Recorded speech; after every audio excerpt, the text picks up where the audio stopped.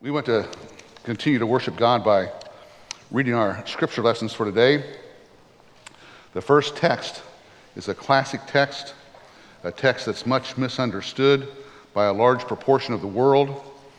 It's Isaiah chapter 53. The question to ask yourself as you read this, or as we read this together, is to whom would these verses apply? Can you think of anyone? And if someone were thinking of these verses and taking them personally, what would that mean? So listen here to God's word. Who has believed our message, and to whom has the arm of the Lord been revealed? For he grew up before him like a tender shoot, and like a root out of parched ground. He has no stately form or majesty that we should look upon him, nor appearance that we should be attracted to him. He was despised and forsaken of men, a man of sorrows and acquainted with grief. And like one from whom men hide their face, he was despised, and we did not esteem him. Surely our griefs he himself bore, and our sorrows he carried. Yet we ourselves esteemed him stricken, smitten of God, and afflicted. But he was pierced through for our transgressions. He was crushed for our iniquities. The chastening for our well-being fell upon him, and by his scourging we are healed. All of us, like sheep, have gone astray. Each of us has turned to his own way. But the Lord has caused the iniquity of us all to fall on him. He was oppressed, and he was afflicted, yet he did not open his mouth. Like a lamb that is led to slaughter, and like a sheep that is silent before its shearers, so he did not open his mouth. By oppression and judgment he was taken away. And as for his generation, who considered that he was cut off from the land of the living, for the transgression of my people, to whom the stroke was due. His grave was assigned with wicked men, yet he was with a rich man in his death, because he had done no violence, nor was there any deceit in his mouth. But the Lord was pleased to crush him, putting him to grief. If he would render himself a guilt offering, he will see his offspring, he will prolong his days, and the good pleasure of the Lord will prosper in his hand. As a result of the anguish of his soul, he will see it and be satisfied. By his knowledge, the righteous one, my servant, will justify the many, and he will bear their iniquities. Therefore I will allot him a portion with the great, and he will divide the booty with the strong, because he poured out himself to death and was numbered with the transgressors. Yet he himself bore the sin of many and interceded for the transgressors. Amen. Our gospel text today is from Matthew chapter 22, verses 41 through 46. The Pharisees have been questioning Jesus, trying to trip him up and cause him to stumble. He answers their questions appropriately and discreetly for them. And then he has a question for them. And that's what we read about today. Listen here again to God's word.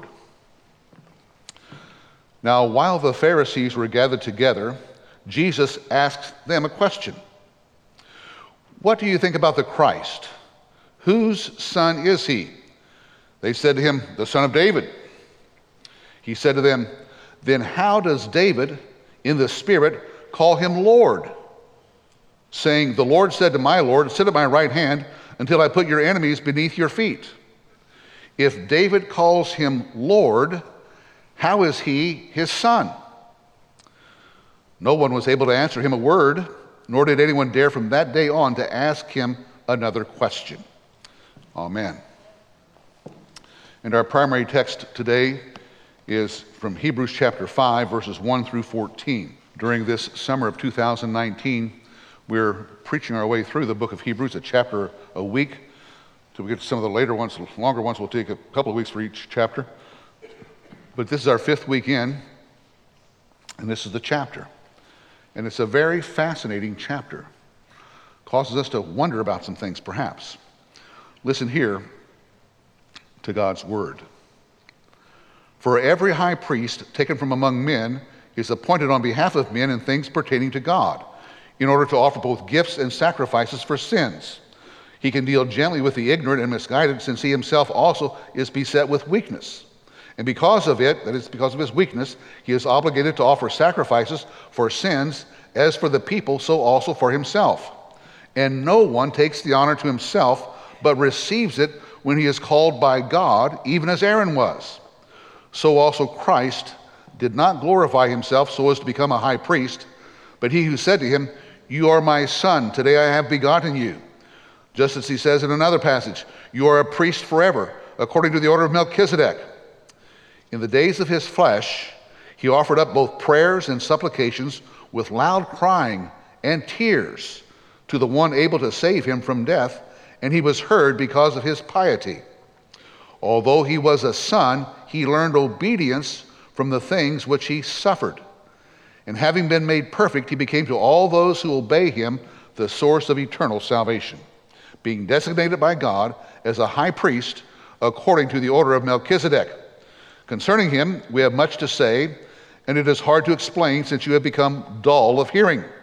For though by this time you ought to be teachers, you have need again for someone to teach you the elementary principles of the oracles of God, and you have come to need milk and not solid food.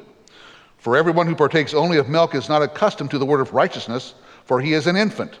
But solid food is for the mature, who, because of practice, have their senses trained to discern good and evil. Amen. We'll take just a few moments to bow our heads and silently meditate upon God's word, which we've read. Heavenly Father, we call upon you to come and do your good work among us by the power of the Holy Spirit. We are mere humans. We can't speak and we can't hear as well as we ought. So we are dependent upon you, the work of your Holy Spirit. So be gracious to us, feed us, give us life and breath, spiritually as well as materially. These things we ask through Christ Jesus, our Savior, the Lord of all. Amen. Jesus had a problem. The Jews had a problem. The early church had a problem. The problem is this: how can Jesus be high priest? He's from David's line. That means he's from the line of kings, not priests. He was a king. Remember what Pilate said? Are you a king? Well, yes. And the sign that Pilate had put above his head on the cross? Jesus of Nazareth, King of the Jews. And as we've said many times, that was a right and correct, legitimate sign to be above the head of the Lord Jesus. Well, perhaps from his mother's side, since she was a first cousin of Zacharias and Elizabeth, the parents of John the Baptist, they were both from the Aaronic, the Aaron, the high priest, from his descent, and so she was the first cousin, perhaps through there. And yet Scripture makes no point of that connection, but it only points to Joseph's line, who was descended from David. In addition to that, this issue with how can Jesus, who's the son of David, the kingly line, how can he be a high priest? There's the example in the Old Testament of King Uzziah. Uzziah lived a long time. He was very good, very prosperous king, but he eventually became arrogant, and he said, I want to offer the sacrifices as well. I want to be a priest. And so he took to himself the task of doing it, and he did that. He offered sacrifices, and God struck him with leprosy to the day of his death. So there's that example there. Still, in this epistle to the Hebrews, Jesus is called high priest no less than 10 times. And his being called high priest is in agreement with all the New Testament, with all the churches teaching and understanding of who he is and what it is that he did. Now, that's the problem, okay, laid out here. How can Jesus be a high priest? Well, Jesus of Nazareth had to work this out. Here's what we know. Well, when I say Jesus of Nazareth had to work this out, Jesus of Nazareth, a little baby who was born, who grew, we know who he was. He was the Son of God. He was divine.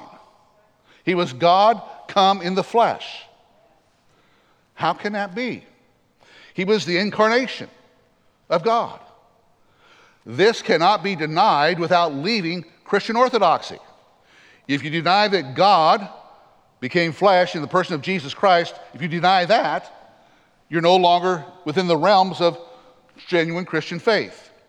We also know that Jesus of Nazareth, while being truly God, was also truly man, truly human. He was the last Adam. He had a true human nature. Except it was not fallen. He's called the last Adam. The first Adam had fallen, and all the nature since then were that way. He had come back as not come back, but he had been sent as the last Adam, without a true human nature, but not a fallen human nature. So my question is this: how does Jesus of Nazareth grow up and reconcile those two realities of his identity? How can I be divine and how can I be human? What does that look like? How do I live that out? Did it cause any difficulties in his mind? Did he think he was schizophrenic? You know?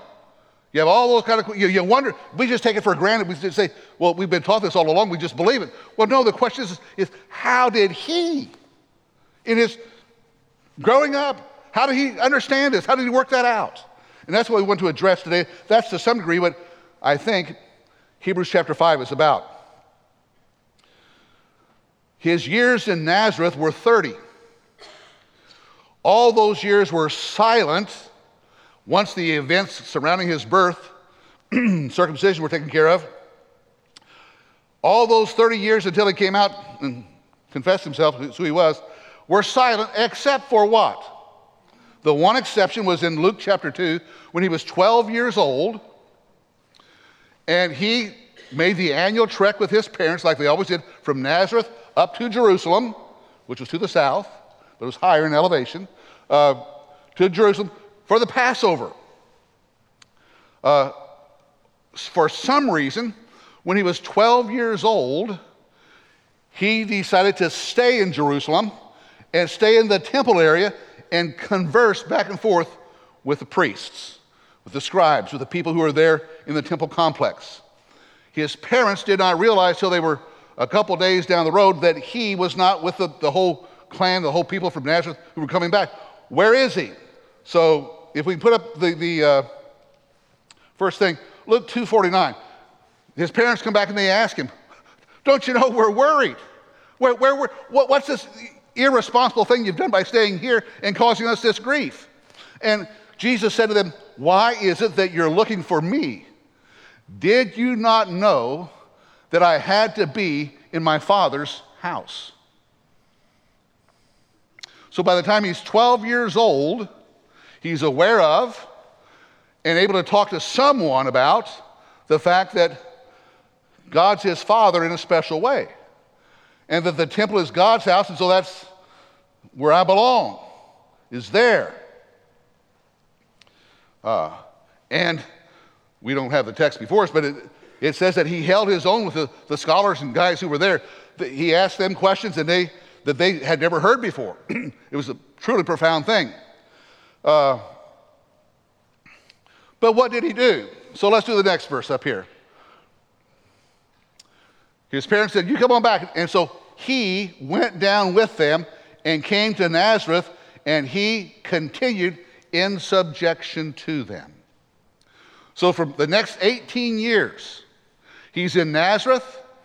We presume he made the annual trek to the Passover, maybe perhaps other Jewish feasts with his parents and family, but he's in subjection to his parents, is what the text says. There's no more staying behind by himself. I think of that particular verse in Hebrews 5, where it says about the high priest that no one takes the honor to himself, but receives it when he's called and it's given to him by God. So Jesus is waiting.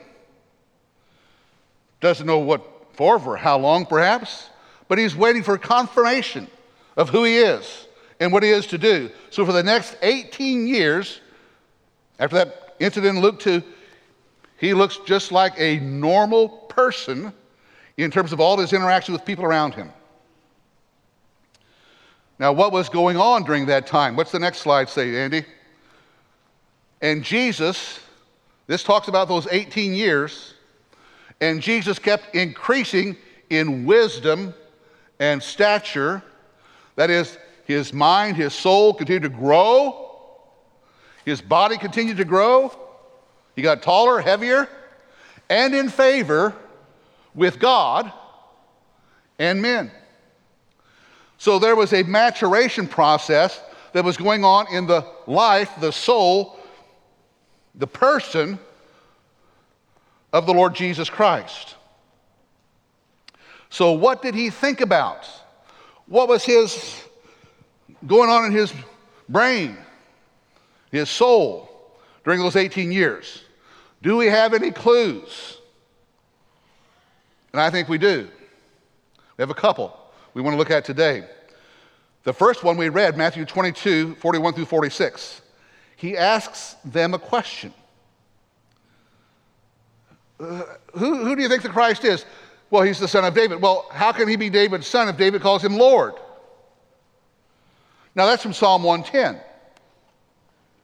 And so obviously, Jesus has been pondering and meditating on Psalm 110 for a while.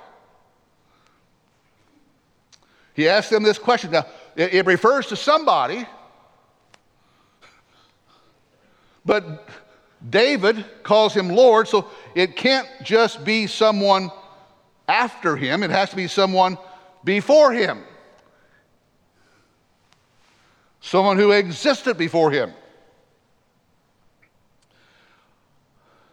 I would suggest that part of what goes on here is Jesus' humanity is trying to come to grips with his divinity.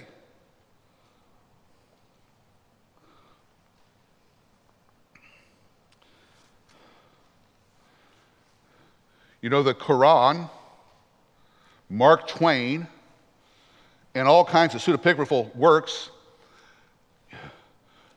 have stories about those 18 years. Everyone speculates about it. The Bible's silent about it, except for these clues we have here, but they speculate. One of the most famous stories is that both the Quran says this, and Mark Twain has a short story that tells about this, is that Jesus, as a young lad, was taking mud and making clay birds, fashioning them. And then he gave them life, and there they were. And they flew away. And depending on who you read, there's different accounts. There's some where he would tear their wings off and watch them die. But did Jesus do stuff like that? We have no clue. We suspect not. If we needed to know, he would have told us. So there's all this speculation, yet our texts that we saw from Luke 2, as well as from Hebrews 5 here, says that he was submitting himself during all this time. He went back and he submitted himself to his parents. And it says here that he didn't come forth and say that he was a high priest until God called him to do so. And so I think those texts on submitting are key to what goes on in his life. Now, it's not easy for him, I don't believe, to hold on in his humanity to the fact that I am the Son of God. I mean, did you think about that? I mean, we just sort of take it for granted because we've known that, we've thought that, understood that all our lives, but how about him? His human mind. It had to grow into mature. Now, I would suggest that there's two times in particular where the Father, God, really confirms to the Lord Jesus who Jesus is. One time is at his baptism. He is coming forth where, this is at the end of the 18 years. He comes forth publicly to Israel and says, gets baptized. Do you remember what happens? He comes up from the water. The Holy Spirit comes down as a dove upon him, but a voice speaks from heaven. What does it say, Andy? After being baptized, behold, a voice out of heaven said, "This is my beloved Son, in whom I am well pleased." That is, there's a direct confirmation from the Father to Jesus of Nazareth. You're right. You're exactly right. I want all the world to know. This one here, Jesus of Nazareth, this is my beloved Son, in whom I am well pleased. That's a divine affirmation in the strongest terms possible for what Jesus has understood and come to understand about himself. There's another time. It's in the midst of his ministry, but it's called the Transfiguration. Do you remember the Transfiguration? Jesus takes 3 of his closest disciples, Peter, James, and John, goes up to a mountain, and there he's transfigured. By that, it means his divinity shines through. And they fall down in fear, and a cloud overshadows them. But listen to what is said. There's something that is spoken. And he was transfigured before them, and behold, a voice out of the cloud, think of the glory cloud, think of the Shekinah cloud, the glory of God. The voice said, "This is my beloved Son, with whom I am well pleased. Listen to him." Wow. So twice, there's 2 witnesses there. Twice, God the Father speaks from heaven to this man, Jesus of Nazareth, who's also the Son of God, and says, "This is my beloved Son. I'm well pleased with all that he's doing and all that he's saying and all that he's teaching. I'm well pleased with that." And this time, he adds something more. He says to those who would be his disciples, listen to him. Believe him. Again, a powerful divine affirmation. Now, the quote that we read from Hebrews chapter 5, verse 5, is from Psalm 2. And it's the basis for this voice to speak. So show us, Andy, what Psalm 2 says. You have that one? Do you say no? Oh, he does. Thank you. Now, this is Psalm 2. We've read, the first part tells about how the nations rage and they want to shake off the fetters from God and all that. And then it says that he who sits in heaven scoffs. But he also speaks then, says, here's what I'm going to do. He said to me, "You are my son. Today I have begotten you. Ask of me, and I will surely give you the nations as your inheritance and the very ends of the earth as your possession." So that's exactly what the voice has said. "Behold my beloved Son, in whom I am well pleased." Listen to him. And here in Psalm 2, this is broader than what we're looking at today, but just note that Jesus is going to inherit everything. He's going to rule over everything. He's going to give him the very ends of the earth as his possession. Now, Psalm 2 is a prophetic psalm, but it's used here in Hebrews chapter 5. So, thank you. You can take that down. So in the midst of his ministry, of Jesus' ministry, we see his understanding of Psalm 2 and Psalm 110. I think the best place we see it is in the key is Isaiah 53, which we read. It's about the suffering servant. And the Jewish nation still doesn't know what to make of this. What is that? What's going on? How does this happen? And it's about the priest who serves, but he's also the priest is also the sacrifice himself. The one who is smitten, the one who's crushed, the one who pours out his soul for the sins of his people. He's the servant of the Lord. It's how the last verse, he's the servant of the Lord. And Jesus, during those 18 years, actually the first 30 years of his life, I'm sure, reflected regularly and thought about what does Isaiah 53 mean? And then eventually, what does it mean for me? Isaiah 53, what does it mean for me? He's trying to come to grips with all this. Well, in Matthew chapter 16, Jesus asked his disciples, have they been ministering with him for a while? Who do men say that I am? They say this, that, and the other. But who do you say that I am? They say, you're the Christ, the Son of the living God. He says, well said. Flesh and blood did not reveal this to you, but my Father who is in heaven. Right? And then he begins to teach them. Put up what he begins to teach them, Andy. Nope. Do you have, you don't have Matthew 16? I sent that a little bit later. Maybe Michael didn't get that one. Here's what he tells them. Let me read it to you.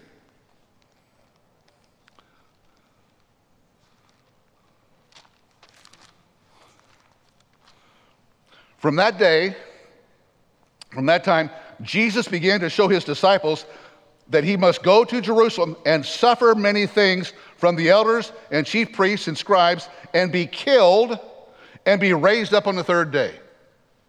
He had come to see, and he had to teach that this is what I'm called to do as the Messiah, as the called one of God, the servant of the Lord. I'm to go up there and be sacrificed. And the disciples can't hardly believe it. And Peter takes him aside and says, God forbid it, Lord. This shall never happen to you. No one thinks the Messiah like that. No one takes Isaiah 53 and applies it to himself.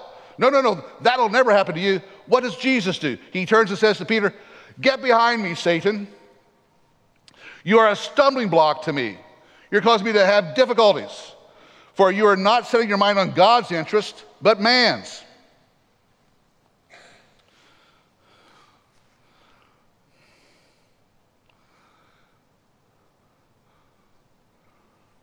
So Jesus understood the office of Messiah differently than anyone else in his time did. He understood it properly and understood it correctly, the way the whole Bible had taught it, but no one else had seen that, was not able to identify that. And so here we have in Hebrews chapter 5, the solution.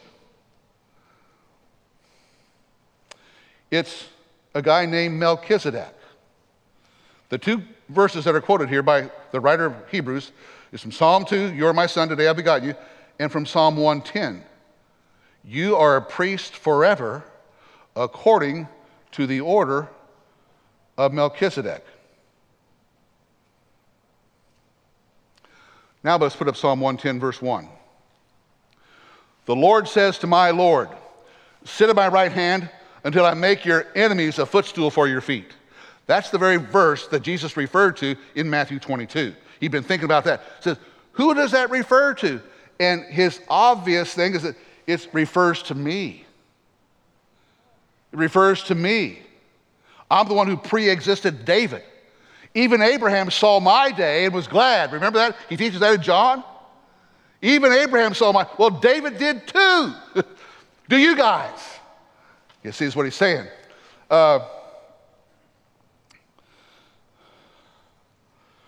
We know Jesus is thinking about this psalm because of what he says in Matthew 22. Now, what's the next one about Melchizedek? This is verse 4, I think it is. Yeah. The Lord, this is in the same psalm, just a few verses down. The Lord has sworn and will not change his mind. You are a priest forever, according to the order of Melchizedek. Huh?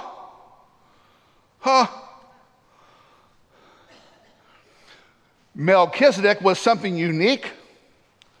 He appears in Genesis 14, and then he's gone. He's the one to whom Abraham pays tithes. Now, when we get to chapter 7 in 2 weeks, there'll be more about Melchizedek, perhaps. That's where it really deals with this. But what we need to see here is that Jesus understands himself to be Melchizedek. That God has sworn and will not change his mind. You are a priest forever. It's part of his identity. He's king, but he's also priest.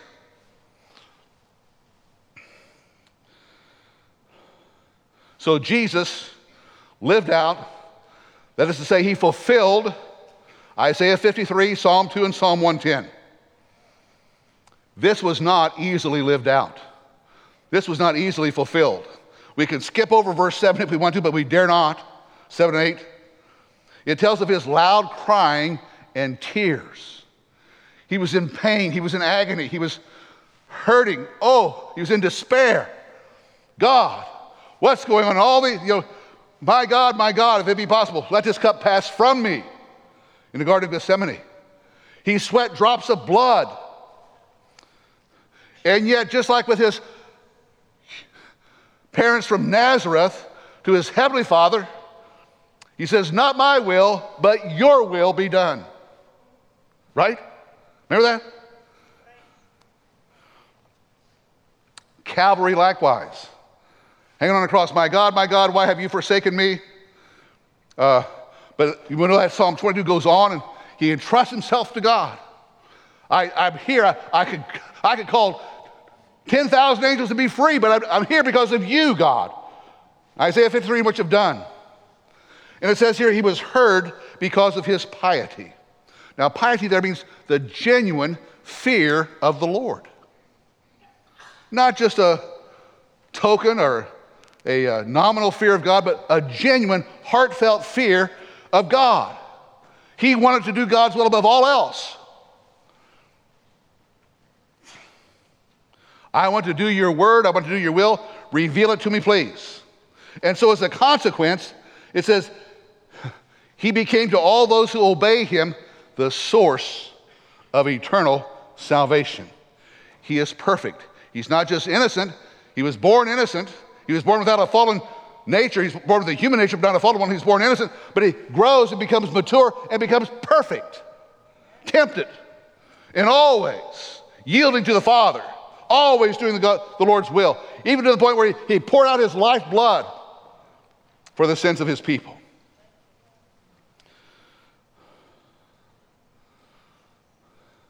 It says he's the source of eternal salvation. It's not a momentary thing. It's eternal, good for here and good for eternity. Now here's an application for us.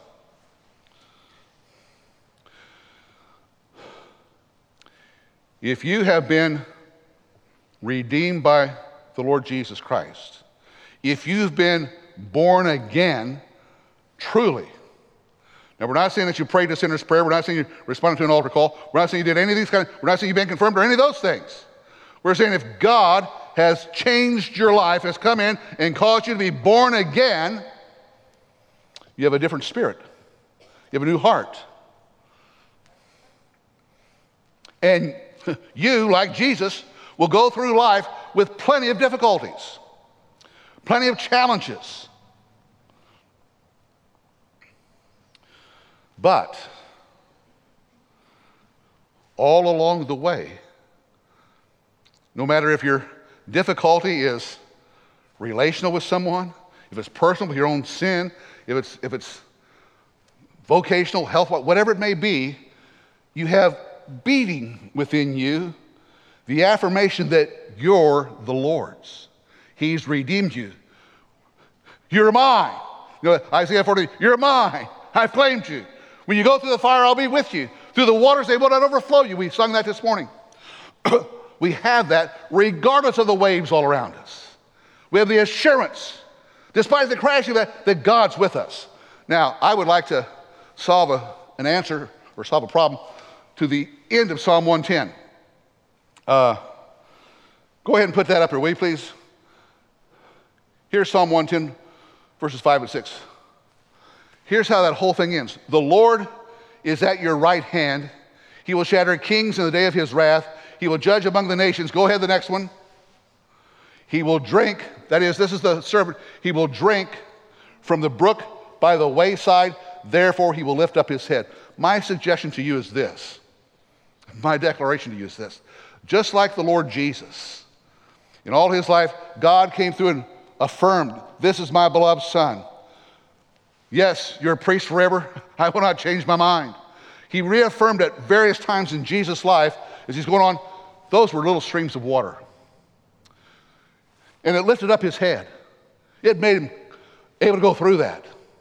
May I say to you, may I say to us, if Christ has made you his own, if Christ has died for you and put a new spirit within you, despite all the things that go on around us, always there'll be that brook by the wayside. There'll always be that light at the end of the tunnel. Never darkness entirely.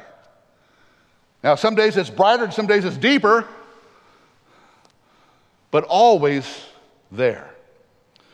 Because Jesus is our perfect high priest. He died for us to take away our sin, to give us his life, that we might live and reign with him forever. Amen.